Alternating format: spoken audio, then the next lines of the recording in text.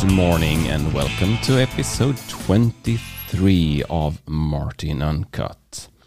Today it's January the 27th, 2021. Website or not? So today I wanted to talk a little bit about if and how you can work with your website, or if you should have it at all. Because I saw this discussion, I think it was on Facebook, and the only thing I use Facebook is for actually participate in some podcasting forums there.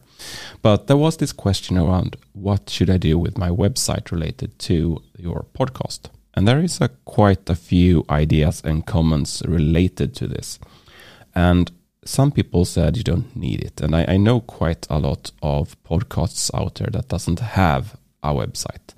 And this is something I definitely would recommend you not to do. A website is really important if you want to have any type of connection with your listeners. And then if you take the step to say, yes, I want a website, then you can either usually get one through your podcasting host, if you use one of those. And the other alternative is to just set one up yourself, like on a WordPress site or something like that. And of course, there is a little bit difference between these and things that you can think about. So the first alternative, to use your podcasting host as the website host as well, that can be a really good start. And it's definitely way better than not having a website at all.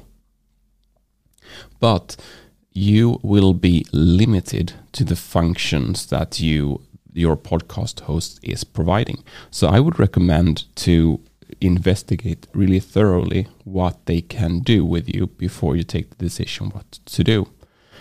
Me personally have decided to, for all my podcasts so far, to host the website myself. So I have simple WordPress sites set up with a podcast plugin in the WordPress site, so I can do everything from within there.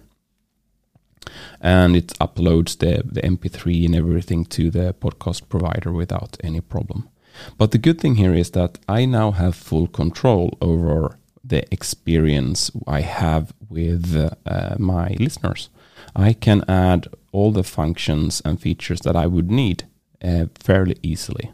Because if there is a function or something out there, there is definitely a handful of plugins for WordPress that is doing it. So it would be easy to extend the site to do what I need. And here I can then also link to other channels where I can communicate with my listeners. That could be like Facebook, LinkedIn, Twitter, whatever you use to communicate, whatever social media you use. Mastodon, for example.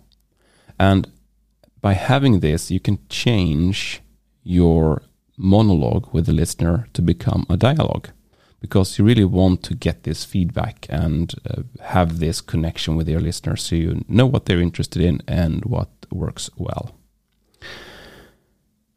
And another good thing is that when you are going to pitch or promote your podcast and someone will say, okay, where do I find it? Then you have a few alternatives. You can say, you can go to iTunes and search for it there.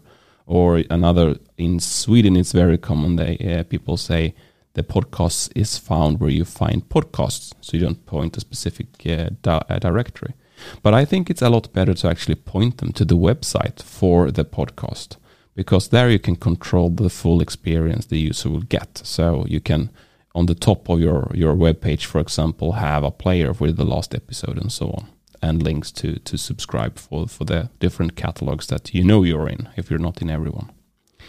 That was a few of the thoughts I had around websites and having a website or not, and how you can do it. I hope you have a good day and see you tomorrow.